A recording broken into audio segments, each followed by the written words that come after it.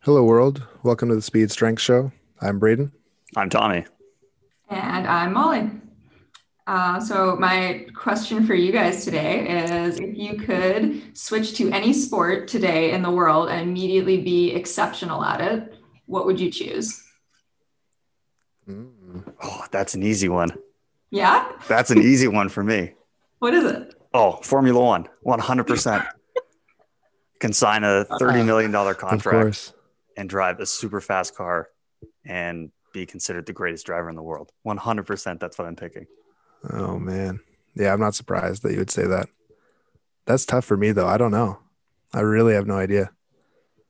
Lately, like I played football in university, so lately I've been missing that quite a bit, but I don't know if I want to jump into the NFL, That's a pretty intense game. What about you, Molly? What would you pick? Well, Like how now Braden I'm didn't even answer the question and he just deferred it. Well, I haven't answered yet. I'm going to. Let me think about it for a second. waiting to hear my answer, I guess. But no, Yeah. I feel like I should have considered what Tommy's thinking about, like the money and the contracts and whatnot. Like I didn't think about that at all. I would say Aussie rules football. I think that that would be such a good time to just like hop into and be good at because like it's a sport that we don't get a ton of exposure to. Like here in Canada, we all skate or play soccer or whatever it is, and then I'd love to do that. The Aussies Yeah. love it too. I feel like if you were an Aussie rules football like champion in Australia, you would just be a hero to everybody. Like Yeah. everywhere you went, they'd be like, "This is the greatest Aussie rules football player of all time," and you would just be showered in praise all the time. Yeah, that's a sick sport too. Those guys and girls, they're crazy. All all of them, I think. Okay, you're on the spot now. You have to answer. Yeah. Okay. Well, yeah. Now I've thought about it. I would go with rugby. I think I played rugby in high school, and I missed that. Also, um, I think injury risk and head trauma is a little bit lower in rugby, which is nice. And you drink beer after every single game, so that'd be pretty fun. Yeah, you're not wrong. Sometimes drink, right? No. Think about I it. mean, I'm sure if it's like adult recreational, Yeah. beer league, Yeah. what's it called? Like any types of those sports, I feel like people do that stuff Yeah. all the Got a time. keg on the sideline. I actually didn't take into account the safety factor. Um, like because Well, Braden, you were talking about like the head trauma and stuff like that. I mean, race car driving is obviously dangerous. I maybe you pick something like golf potentially that's like safer and you can still make a ton of money and play till you're like yeah. 50. Man, yeah, I But didn't think about golf. Golf's a lot of fun. no, it's not. Yes, it is. No, it's not. So I don't think I'd pick that, but I didn't consider the safety factor.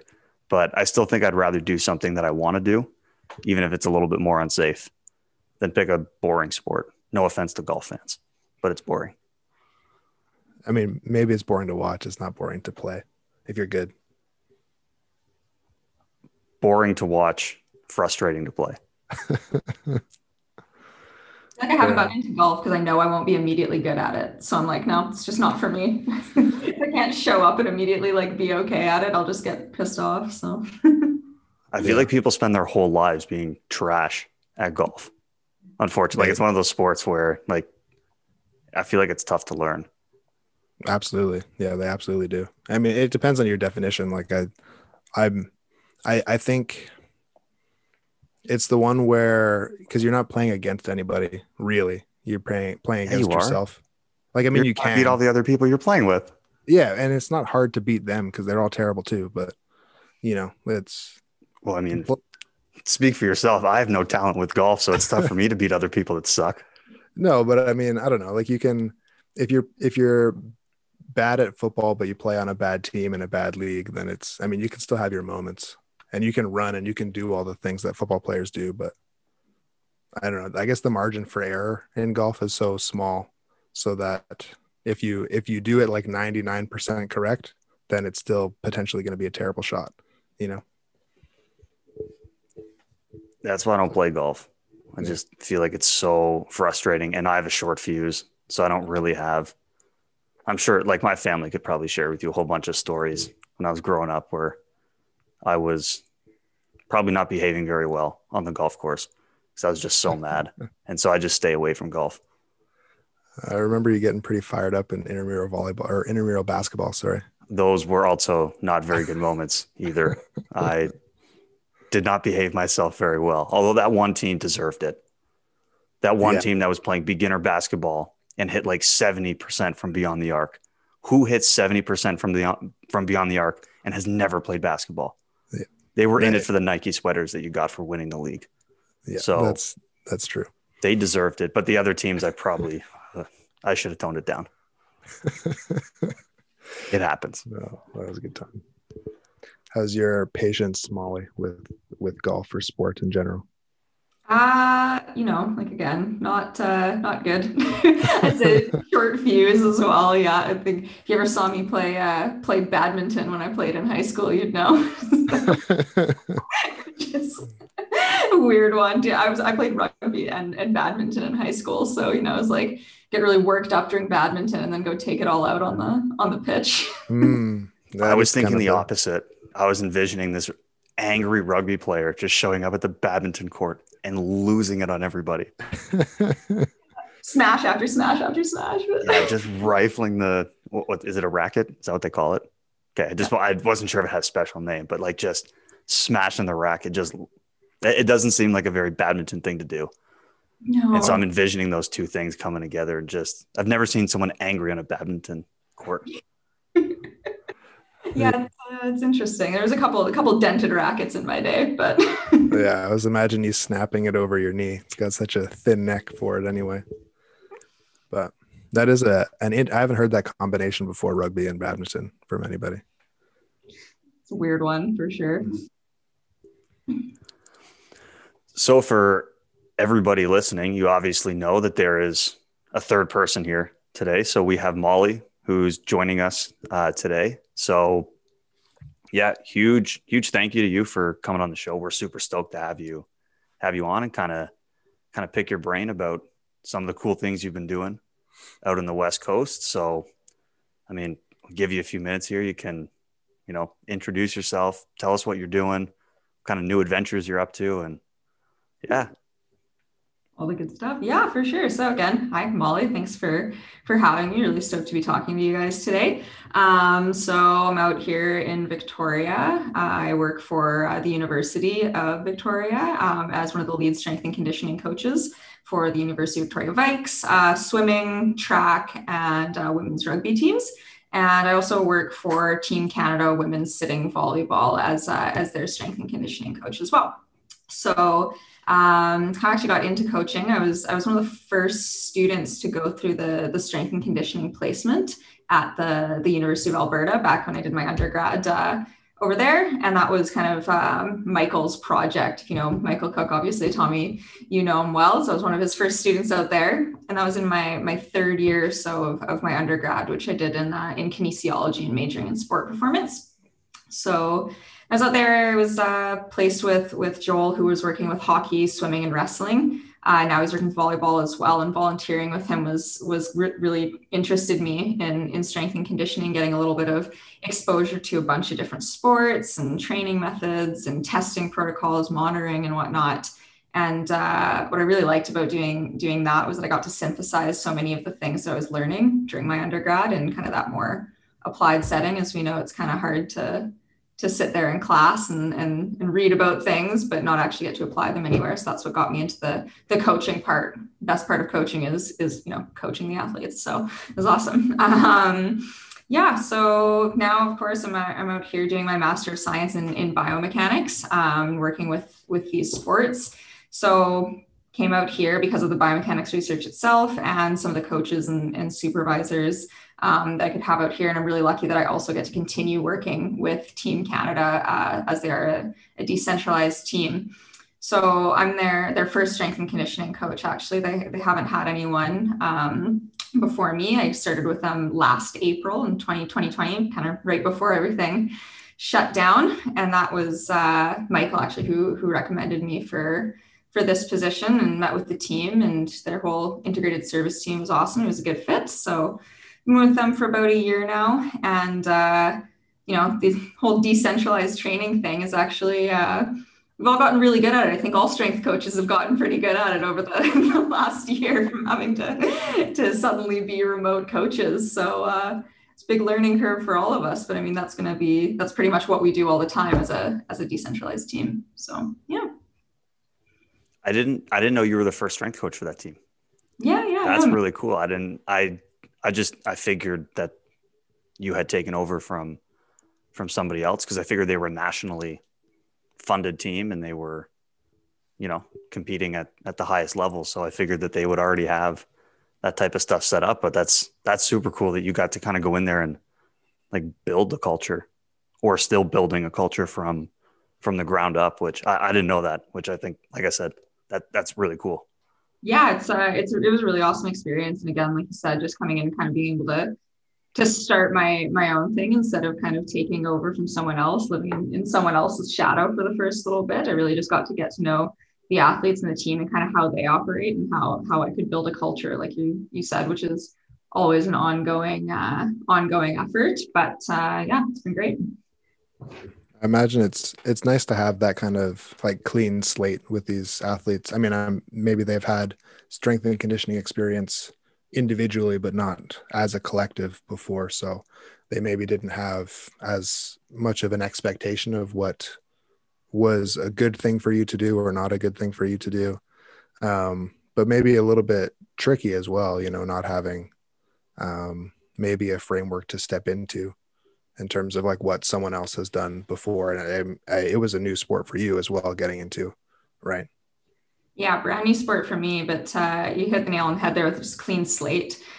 So you kind of come in and apply some different things and figure out what worked and what didn't. And although many of the athletes had their own strength and conditioning coaches, one of the best things to have seen come out of me being like a coach for all of them over the last year is the culture that has developed around strength and conditioning for everyone. It's not so much, we're all off doing our own thing, all off, working with our own trainers, maybe different ideas about how to periodize over a year, but it's more of a collective now, and athletes are talking about their programs or maybe doing their conditioning and their speed sessions together, which has been really awesome to see as well, that come out of it.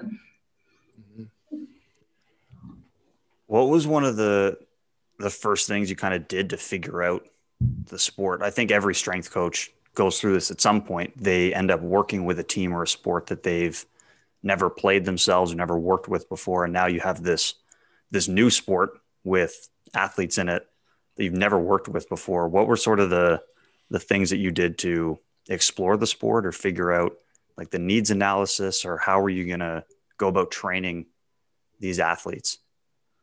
Yeah, totally.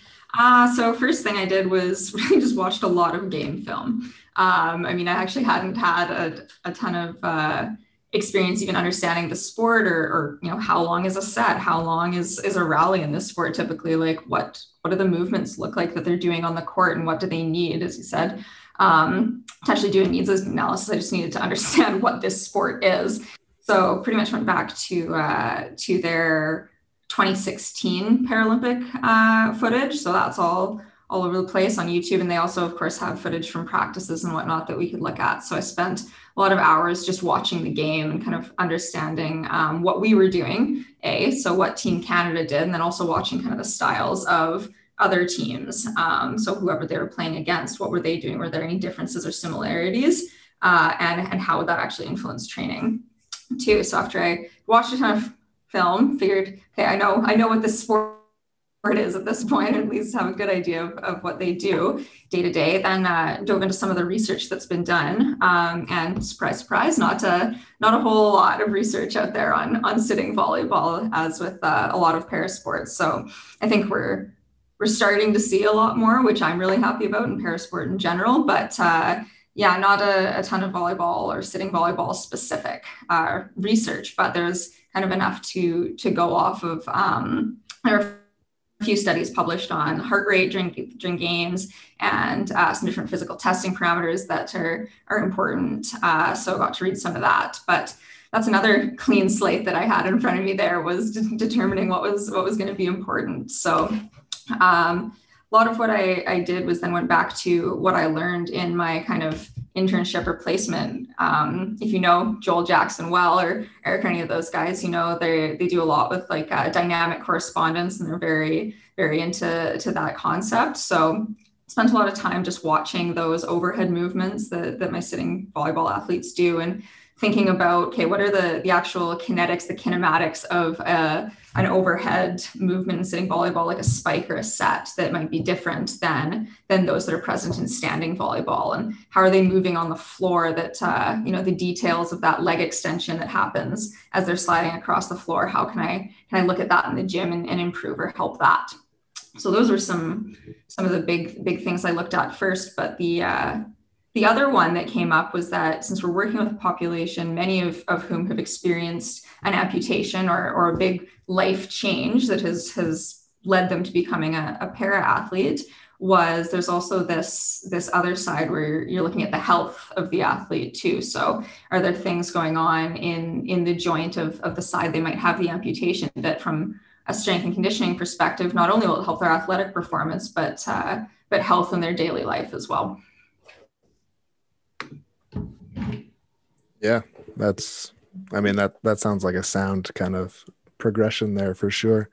Have you do you use any kind of research that has been done on standing volleyball and at least the upper body mechanics with the spike and the serve and the set, I guess, from that perspective? Or like, you work with swimmers are obviously overhead athletes as well. I imagine like it's not going to be exactly the same, but somewhat similar in terms of mechanics and training principles, I would imagine as well.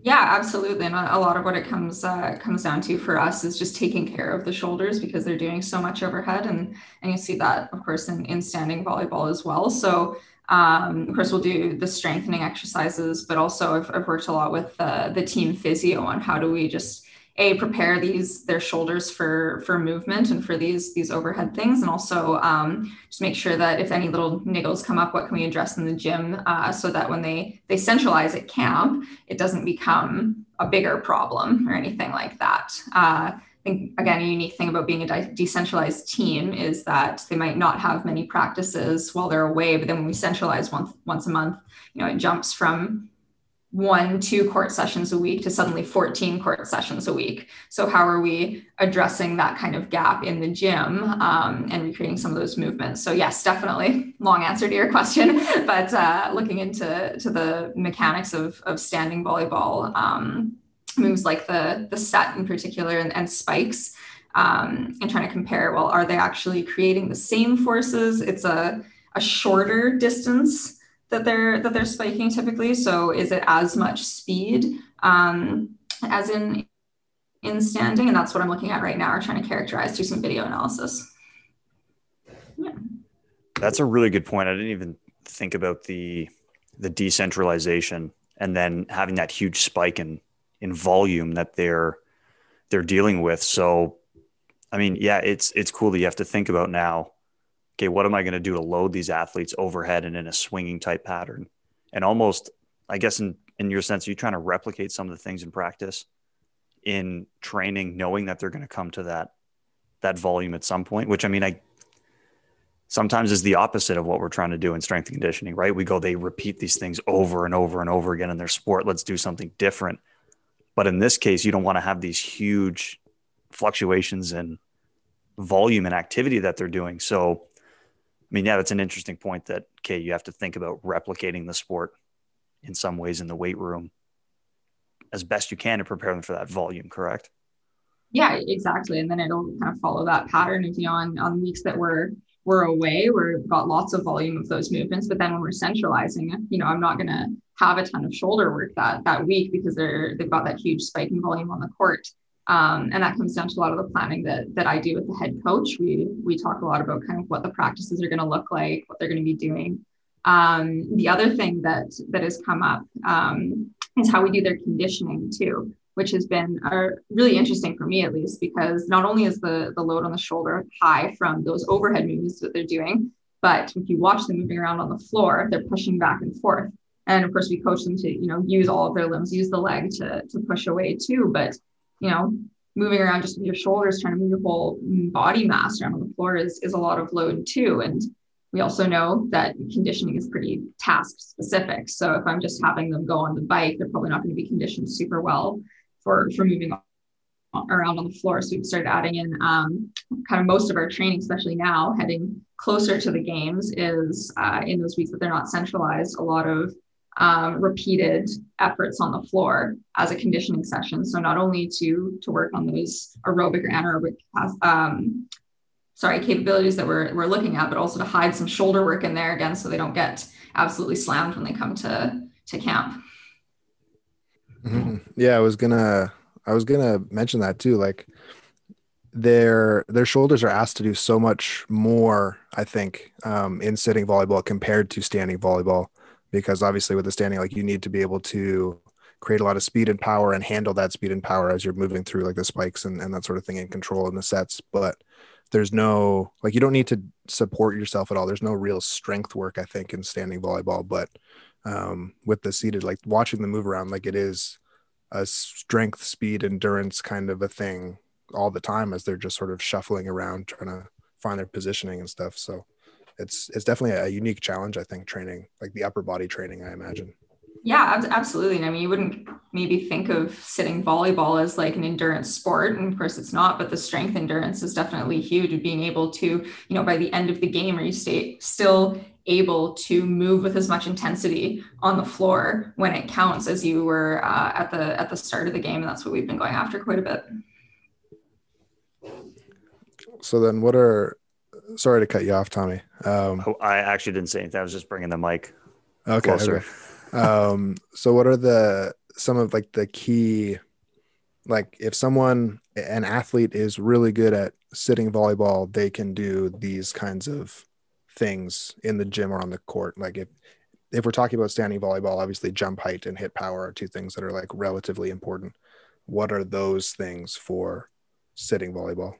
Yeah, absolutely. So the testing battery that we kind of developed, like there is a bit of research out there on this. So it was a combination of that research and then also a little bit of trial and error and kind of figuring out what was going to work for us.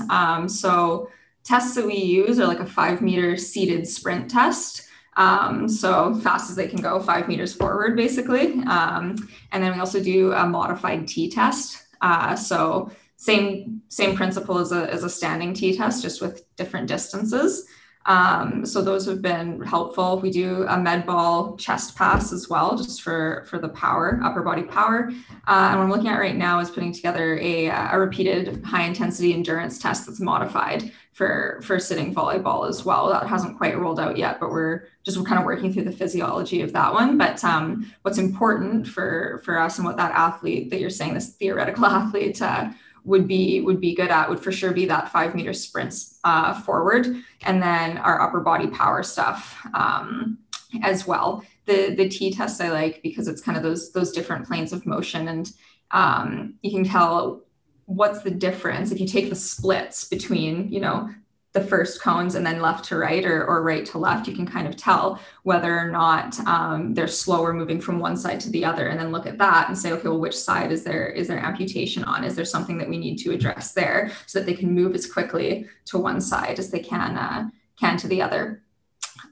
So those are important to me. And then in the gym, for sure, bench press, some of those overhead movements. So a lot of like overhead press or push press is one I use as well, because if they're on the court, they're actually coordinating both the extension of their legs with that overhead extension at the same time. Have you found that kind of helps you like separate? Like does the ranking within some of the testing, does that indicate maybe the position of the players on the team in terms of ranking? Like, does it help you separate like the higher from the lower level athletes, or like, I'm just kind of curious. Yeah, totally. Yes, I'd say it's really, it's indicative of some of those things for sure. We can separate them out a bit. The interesting thing though about a para sport like sitting volleyball is that, there aren't a ton of people playing it in general. So it's not necessarily at the level that we would be, saying that you can only be on the team if you can hit kind of these parameters, however, if that makes sense. So we're working on hoping to build out over the next few years kind of this ideal profile of like a sitting volleyball athlete, but due to there's not a ton of research out there right now. It's going to take a little while of kind of looking at their testing scores, comparing that to their actual, playing and some of their things like their attack velocities and whatnot over a long period of time until we can kind of build those profiles out and whatnot.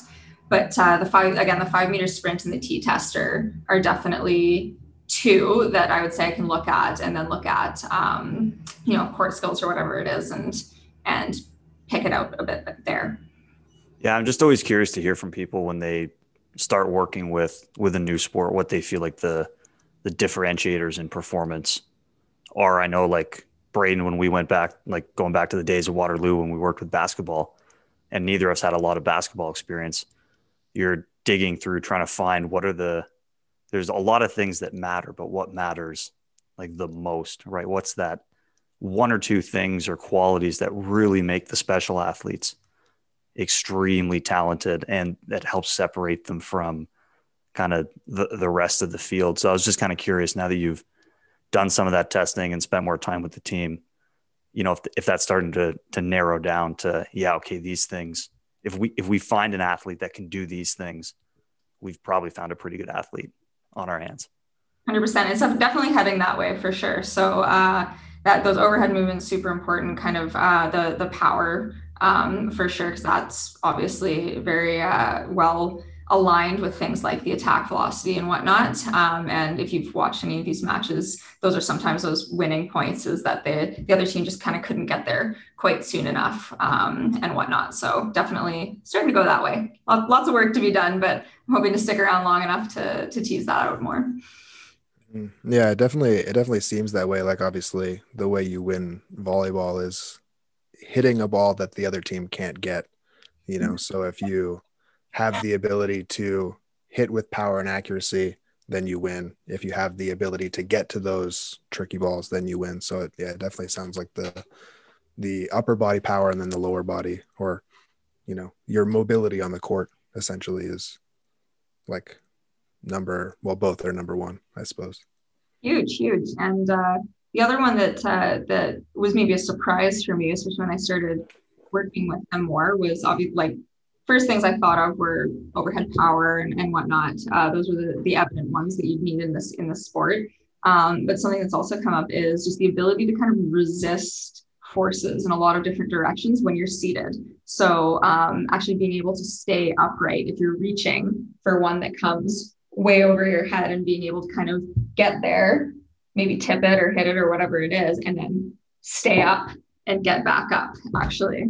So there's been a lot of creative core exercises there. And it comes down to not just core strength or anything like that, but also like hip stability and whatnot. So how strong are they in those positions? So we've done a lot of like single leg work, and actually a lot of kind of movement through like ranges of motion in their hips. And when we first started working on it, I think pretty much everyone found that there were pretty big differences between maybe the side that they do have an amputation versus the side that they don't have the amputation on, in kind of that stability, and that you notice would transfer kind of their ability to not fall over quite as much and be able to come back up. So that was a surprise and interesting for me.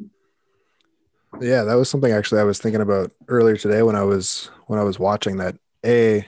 People, they tend to reach a lot, and like if they're really extended, most of the time they're falling down, and like they get back up quickly. Obviously, that's going to be, the recovery is going to be part of it too. But if you don't need to get back up, that's obviously a huge bonus. But as I was seeing, most of the people on the floor they're in like a 90-90 position. Kind of, I don't know how to describe it other than a 90-90 position. One hip's externally rotated, the other hip's internally rotated. So I would imagine that there's huge imbalances in terms of mobility and strength and coordination and range and like all that sort of stuff side to side, which, I mean, and that's kind of the thing with any sport. Like, how do you strike the balance between, you want to balance it out a little bit to kind of keep them healthy, or give them the other side of it so that, at least they have the capability, and they're not gonna get hurt from lack of stability or whatever in a certain position. But you also don't want to change how they get the job done on the court. Yeah, absolutely. So we're not trying to, change the way they sit or anything like that beyond what Nicole, like our head coach, is doing. She's done a lot of work with how is actually kind of the best way for them to sit on the floor there. So worked a lot with her, just talking about, okay, how will that pattern not be changed by what they're doing in the gym. So we do like a ton of work with 90-90s in the gym and kind of loading them up in different ways and moving them around. But so not only are we try and keep them healthy, but like you said, not change the way they sit. I also want them to maybe be able to switch between which leg that they kind of internally rotate versus externally rotate. And then that is a way that they might be able to get across the court a little bit faster if they can switch quickly and push off versus kind of moving more slowly through that range of motion or just turning so that they're able to push off with the one leg. So it's been an interesting balance of those things, kind of deciding what's worth changing and what's just a symptom of the sport that we don't necessarily want to modify to affect their performance on the court. There's sometimes asymmetries that you want. Like a sport inherently has imbalances, right? Like you look at a tennis player and one arm is going to be slightly larger than the other because that's their hand for swinging the racket around. So I think that's a great point, that you're juggling the balance between we want to keep them healthy and build some symmetry so that they can be versatile and do things on both sides. But then you also you don't want to take away the asymmetry that might make them really good at what they're doing. And then you realize like, oh, I just screwed that up. And I took away the strength of this person to do whatever task it is that they're trying to do. Oh, exactly. And like, we've all been through this, but as strength coaches, obviously, like the most important thing isn't what they're doing in the gym. The most important thing, as we all know, is what they're doing on the court. And I'd like to think that what I do is important, but obviously their performance out there is going to be what drives all my decisions, which has been what I've tried to go after with them for sure. It's been interesting to work with the team physio on that note as well, of what we're going after for shoulder health and whatnot too. So again, there's going to be those asymmetries. And I think that our physio does a really, really good job of working on those to a point that the athletes, it's not affecting them, but they exist, but they're still healthy and able to perform. So, yeah. Yeah, that's another one too, actually, because I mean, in any sport, you're going to have your dominant arm that's doing the hitting or the throwing or whatever, and then the other arm is going to be just kind of relaxed most of the time. It's not doing anything. But in sitting volleyball, I'm seeing like the non-dominant arm is a lot of the time doing a lot more of the pushing and like the supporting of balance and stuff like that, which kind of creates like almost like an opposite effect where like the one side needs to be really good at reaching and like powerful and all that, but then the other side needs to be really stable and pushing down and supporting and endurance and strong and that sort of thing. It's a really unique challenge, I guess. Yeah, for sure. And with that arm that's supporting as well, like if it's always doing that, what we'll do is try and get like more mobility in that side, so that then if they're locked up in the shoulder, then that might, lock them up in their T-spine, which would then affect the way that they're actually able to use their dominant arm too. So that was something that we started looking at as well, was even if this arm doesn't necessarily need to go through all the same ranges of motion as that like hitting arm is for the sport, will its ability not to do that affect the other arm just by the way their bodies are and the way their bodies are kind of set up. So we do a whole lot of kind of through those ranges of motion on both sides for sure. Is there so going back, you referred to like working with Mike and working with Joel and coaches like that here at the U of A, and the interest they have and the use they've used with like dynamic correspondence. Is that a big piece of your kind of decision-making in the programming? Because I imagine, again, this is a sport that you were diving into for the first time. as a strength coach. So was that a framework you were using to help you decide whether exercises or concepts fit into what you wanted to do or didn't fit into what you wanted to do? Yeah, absolutely it was. Yeah, that was one of the biggest drivers of a lot of those the decisions that I was making. Of course, not everything I'm looking at. I'm trying to make a volleyball specific exercise because we want to train the different aspects too. But especially when I started was, like I said, right before the lockdown too. So I kind of started with the team and then everything got shut down. And it was like, okay, we were supposed to, I mean, the Paralympics were supposed to happen last year. So we were supposed to be like doing exhibition games and getting all of this volleyball exposure. And so one of the big challenges that came up and why dynamic correspondence was so important for me at that time was, we're on this roll with training and suddenly it's just like dead stop. So how do we kind of maintain everything that they've been doing from like on the court and the physical qualities that have been trained on the court throughout this period of lockdown that is going to be, who knows kind of how long. So how can we continue some of that work and pair it with the volleyball work that they're able to do at home, just, against a wall and whatnot, and maintain some of that volume. So yeah, those are just some of the things I was hearing as you were describing, as Braden was asking some of the questions. And yeah, this limb is doing that, and this limb is moving in that type of motion and doing this type of activity.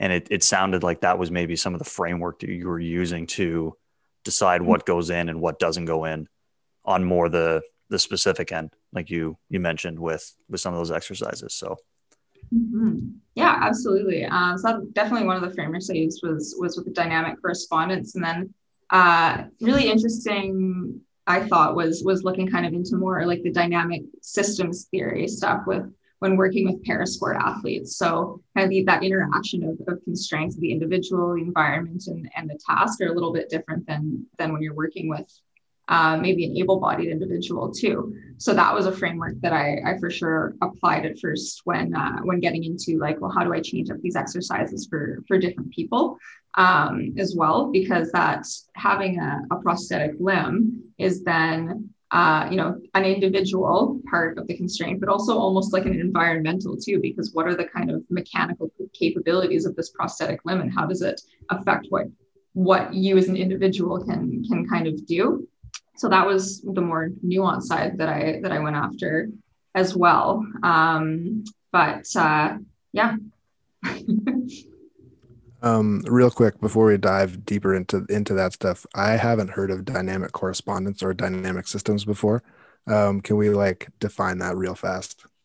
Yeah, for sure. So for dynamic correspondence, it's basically this kind of idea that that exercises that like look like the sport may not always be training the skills that like you think that they are, unless they kind of satisfy a few different like key parameters. So things like the range of motion and the direction and the intensity like of the effort. Are those actually being replicated by the movement that you're doing? Or does it just kind of like qualitatively look-ish like the sport? So when you're trying to get more sport specific, sometimes coaches might just say, okay, well, this kind of looks like an overhead movement that we might do at some point. But then if you actually get into, like I said, like the kinetics of that sporting movement versus the exercise, you're like, well, this exercise is way below the intensity that I actually would need to train that for this sport, or the direction of that effort is way off. So there's basically a few different criteria that you would satisfy kind of in the gym or through those exercises to check off before saying, okay, this is a sport specific exercise, basically. And then in terms of like dynamic systems theory, I'm no systems theory expert, so don't hold me to that. Basically, it's just that idea that learning and whatnot kind of happens through the interaction of different constraints at different levels in a person or around a person. So individual constraints, the environmental constraints you might be operating within, and then the task constraints, kind of what they're actually doing, are all kind of at play when you're looking at performance in kind of any scenario. Braden, if you think back to Kin 356 at Waterloo, we talked about dynamic systems theory.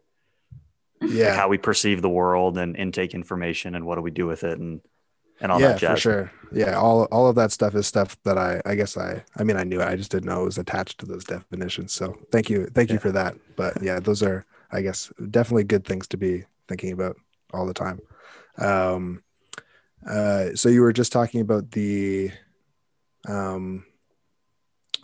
like a prosthetic limb, and obviously there's different levels of amputation, and even putting that aside, there's some people don't have an amputation at all. They have some other sort of event that led them down this path.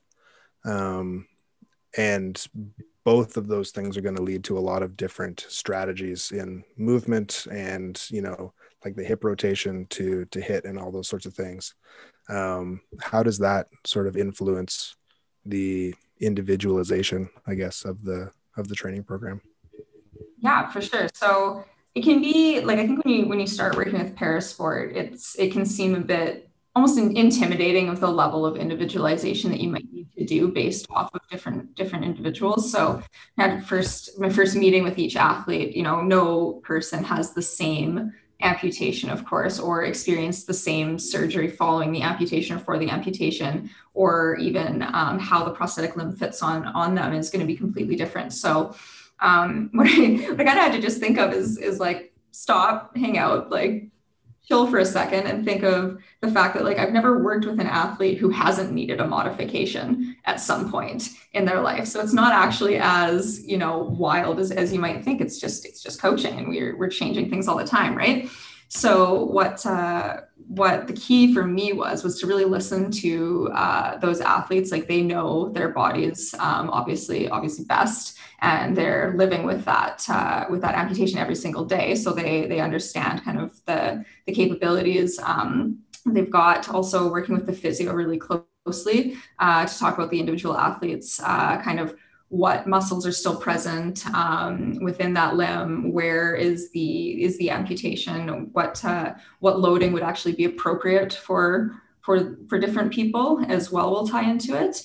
And what I've been able to tease out a bit more since I've been spending more time with the team too is what is a limitation that maybe is a true limitation that we won't push. So there are things like the amount of weight or maybe something like that your prosthetic limb can support. That's not something that I can work on. Like that is a constraint that exists there. But what are the parts that we can actually push a little bit? Has been interesting. So I've had some athletes who maybe have never done like a split squat before. That was the big breakthrough for a lot of them, was because their thought was always, well, I have an above knee amputation. I don't have the support on the one leg. I will never basically be able to do a split squat.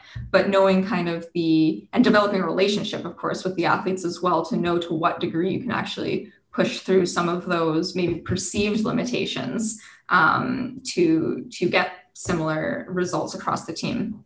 But it comes down, like, for actually kind of each individual, it comes down to just watching the way that they're moving, and ranges of motion for me are really huge in deciding like what is going to be an acceptable range of motion in a squat for one athlete versus for another. So when I'm actually in the gym with them, I know I can push this person a little bit further because maybe they have a below the knee amputation, and I know that they can get to this depth of squat. Whereas with this other person, I know that they can't. So there's actually not a ton that I have to do in terms of changing exercises completely and like omitting exercises based on the level of amputation. It just really depends on the individual, kind of what range of motion they're able to go through, and the constraints that might be there because of the prosthetic limb as well. Does that answer your question? Yeah. So it's more the typical, like you probably have a skeleton for your program, and this type of movement, that type of movement. And then you're just selecting a different variant or different version of that type of movement based on what I presume is coming from these individual conversations you've had with the athletes. But it's, like you said, it's maybe not that different from what we do coaching any other sport. And you make a slight tweak or change here or there.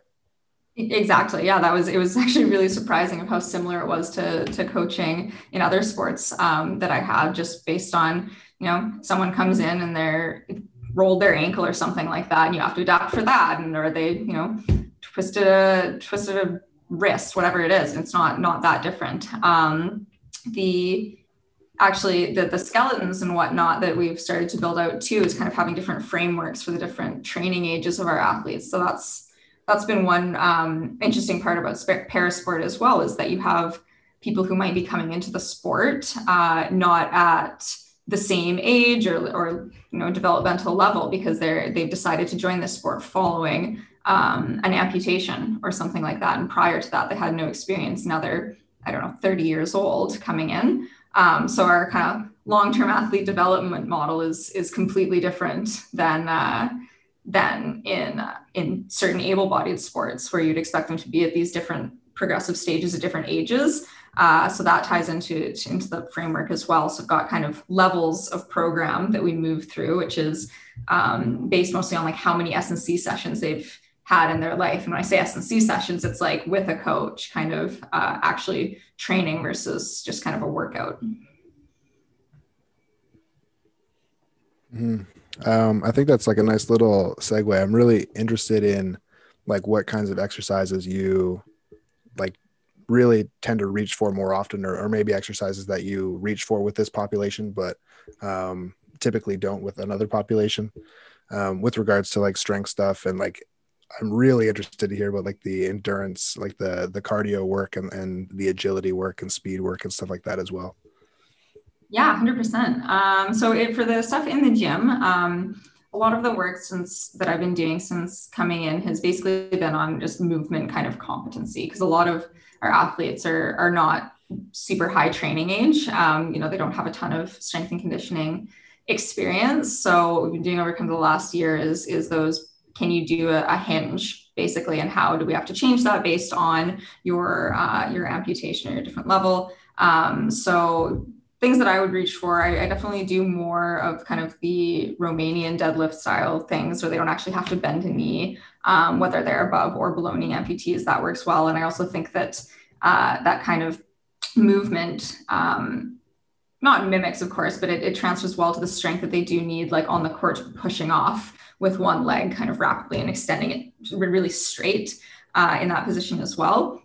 Also, I don't know a lot of sports that I would program like shrugs for, like just a straight kind of overhead shrug. But with our athletes, it actually has worked really well, again, just for the shoulder resiliency piece. And so some of that very specific shoulder work in those planes of motion, I would probably not do with, say, my rugby team, for example, or just several different shoulder specific exercises for sure. As for the conditioning and the speed piece, what I did was basically kind of go through all the video and look at, again, how long are these rallies, kind of how long do they need to be maintaining these efforts for, kind of what energy systems are at play at different kind of parts of the game or in different efforts in this game.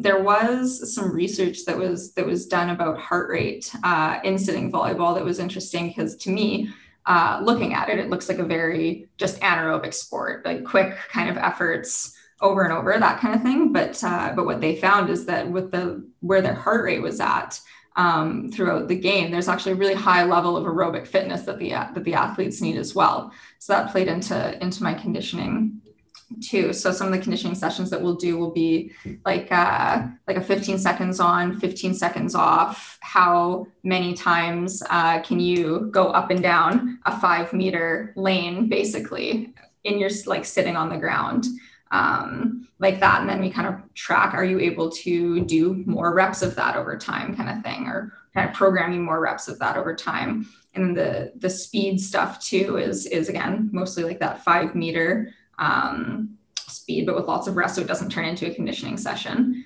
Then the other stuff that we've started to put more into is like the different planes of motion or different areas, and kind of hiding again a bit more shoulder work in there, so they're not always just going back and forth. But can we make a conditioning session that for one rep they're going forward, for the next rep they're going to the left, next rep they're going to the right, and then backwards, has played a lot into it.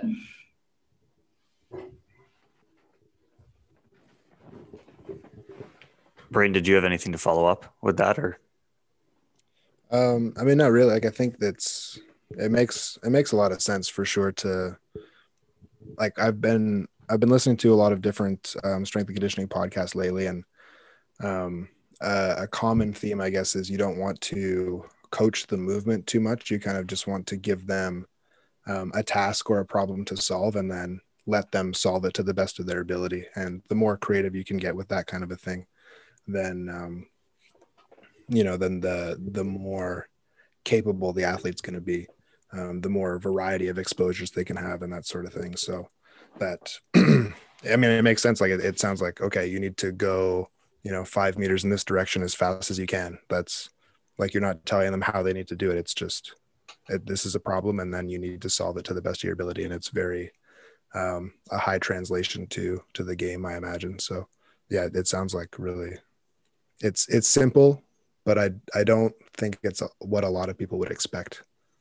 It's worked out, I think, well so far. It's something we've introduced more recently, kind of in the last few months, as people are able to get court sessions and whatnot. They can then do their conditioning at their court sessions. So they actually have the space to do this, and just tracking kind of the RPE and the session RPE at practices when they've been centralizing. Kind of before we started doing this on-court conditioning, they're pretty high. Session RPs, you're coming together only once a month, not getting a ton of volleyball in between. And since introducing these kind of court style conditioning sessions, the RPEs of each session at practice have then been trending downwards a bit. So that's been nice to see, and it'll be interesting to kind of track that over more time as well. Yeah, that leads like really well into sort of the last thing that I wanted to like talk to you about or ask you about, because was some of the tracking and the load calculation you've been doing to figure out what kind of stress you're placing on the athlete. And to me, the really cool thing about this is, yeah, this is going to be specific to seated volleyball and the sport that you're working with, but the idea and the innovation behind this is something that any strength coach in any sport can start to come up with. Is how do I track and figure out the specific load I'm putting on my athletes? And a lot of the research in standing volleyball comes from jumping. Mm-hmm. But as you mentioned, with seated volleyball, there's no jumping. So then how do you figure out the intensity or the stress on the athletes in sessions and in practice? So I'd be really curious to hear sort of the system or the process you've created here to figure out what's the stress of practice on your athletes. Yeah, absolutely. So in the past, we've used kind of the session RPE method, which is good. It gives me good information. But then to actually kind of characterize something to the level that the jumps in standing volleyball would actually characterize it, what we had to kind of look at first was, well, what would be maybe not equivalent, but kind of that main driver of intensity or load on the athlete's body in a sitting volleyball practice or in a game. And what I determined off that was not even the overhead movements that would determine it, but more the pushing on the ground and how much are they moving in these sessions is what's really going to load up their bodies and load up their shoulders quite a bit. So what I've decided on is using the number and the magnitude of accelerations on the floor that's happening in a practice or in a game. So you can do that through a couple different ways. You can count it from video for one. So I've also got like some video analysis software that I can calculate acceleration and velocity in meters per second. That's pretty time consuming though, because it involves me, going through video. Say, that sounds monotonous where you're just like click, click, click, and just recording whatever. Yeah, that's a job for an intern, I think. Yeah. Maybe I can find an undergrad student here at UVic that wants to sponsor for a job posting. No. Yeah, exactly.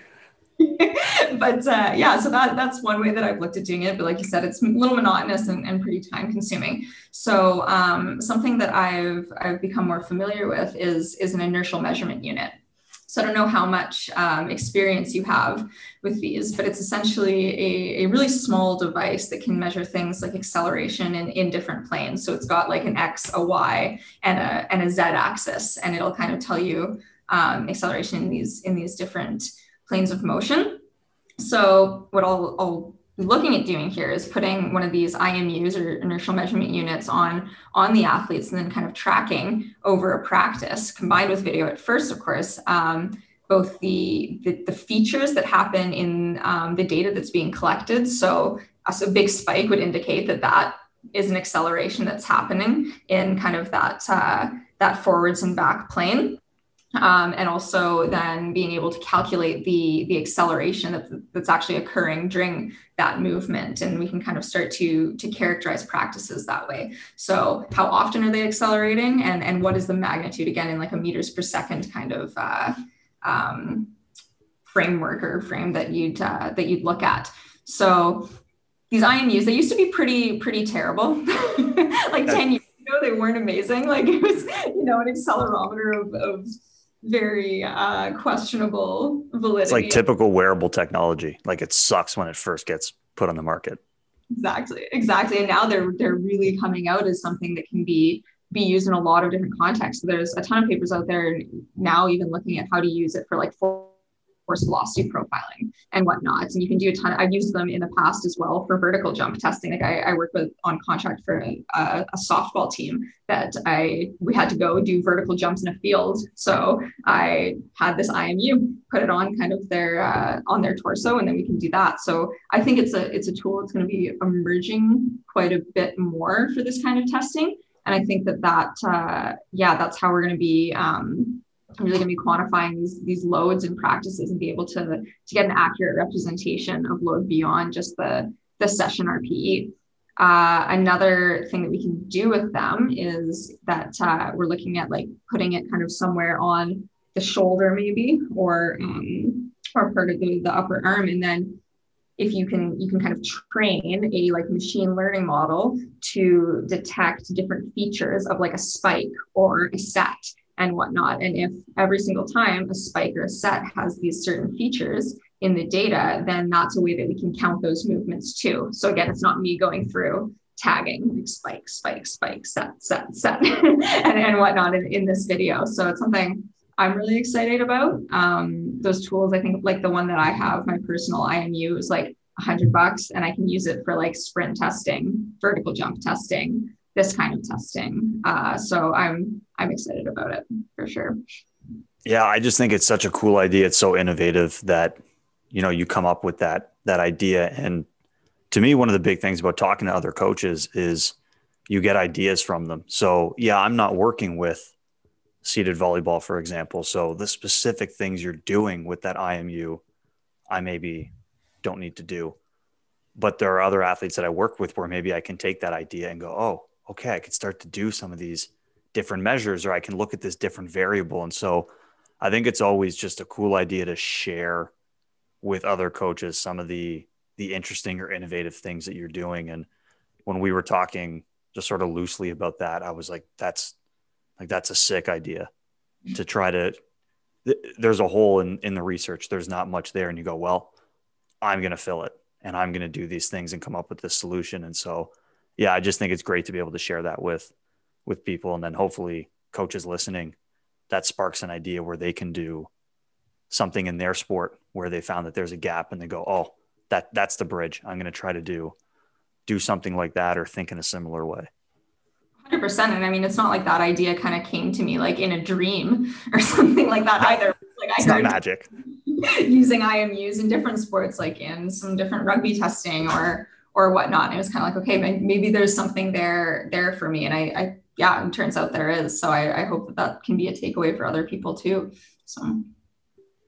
Yeah. Even just the idea of like thinking about what is the most taxing part of this sport, or the most stressful part of this sport. And like, obviously, like the way you're measuring it is really, really cool and innovative. I 100% agree with that. But even like, this is the thing that we need to track, and like identifying that thing, I think is really impressive as well. And like, that's a whole, problem that I don't know if people are thinking about that or not, but it seems like a really, really smart idea. They should be. They should probably know what's important in their sport. So that's, Well, I mean, like that specific, like the amount of accelerations. That idea, like specific to seated volleyball. The last thing that I want to ask, that I should have put in part of my last question, but the core stuff. You said you had some interesting, like really interesting, creative core stuff that you've been doing. Yeah. So what do you like doing there? For that, it's a lot of like some interesting trying to take these core exercises that might normally happen, kind of just like forwards and backwards, and getting them into like different motions. So it'll be something like a 90-90, and then also like a kind of an eccentric like core lower, like backwards. Oh, like a rock back. Like a rock back, yeah. Yeah. Get all the way to the floor, and then can you get back up with it and whatnot. So a lot of like kind of comboing these positions that they'll be in, so like a 90-90 with the core work too. So it probably looks really wacky in the gym when they go off and do it on their own. Like, what the heck is that? Yeah, it can't be weirder than stuff track does. Yeah, that's true.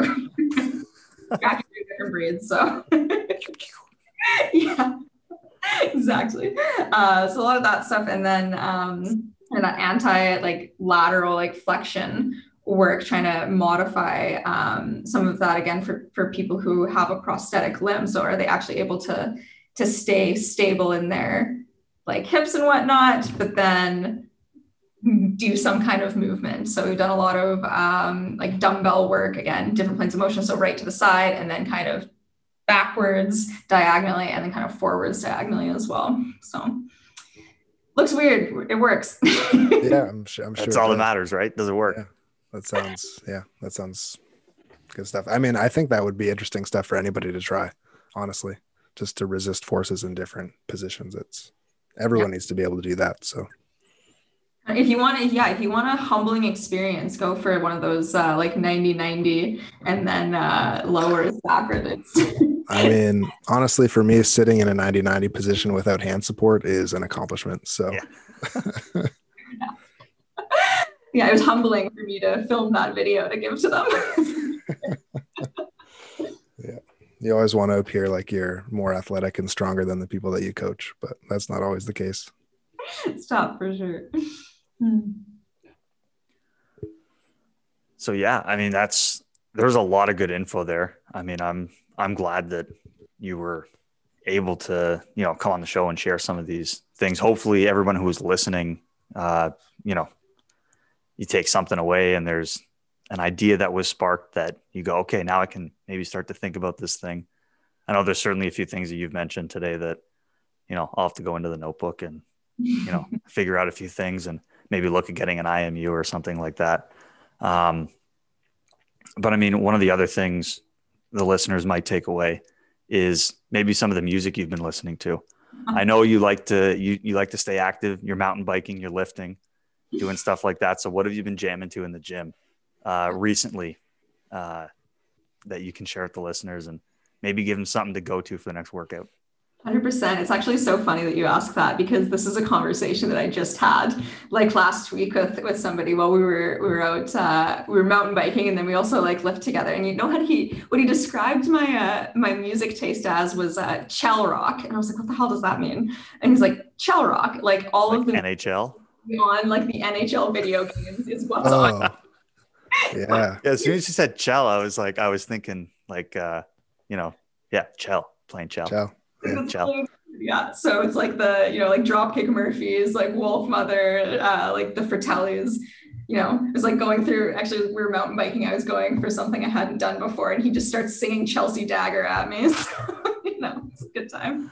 I bet in Spotify, if you searched up like chell rock, I bet you could find a playlist. I should check it out. Yeah. I bet, I bet there's something there.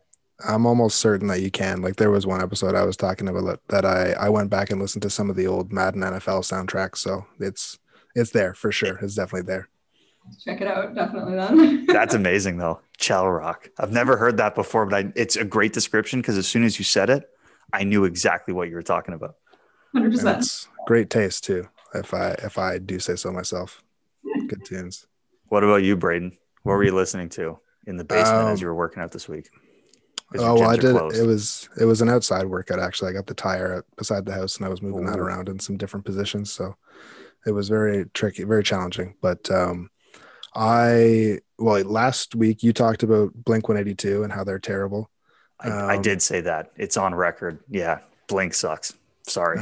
So I was like, I mean, I'll give them a shot and see, because I've never really given them a shot myself. And I won't say that they're terrible, but I didn't like it very much.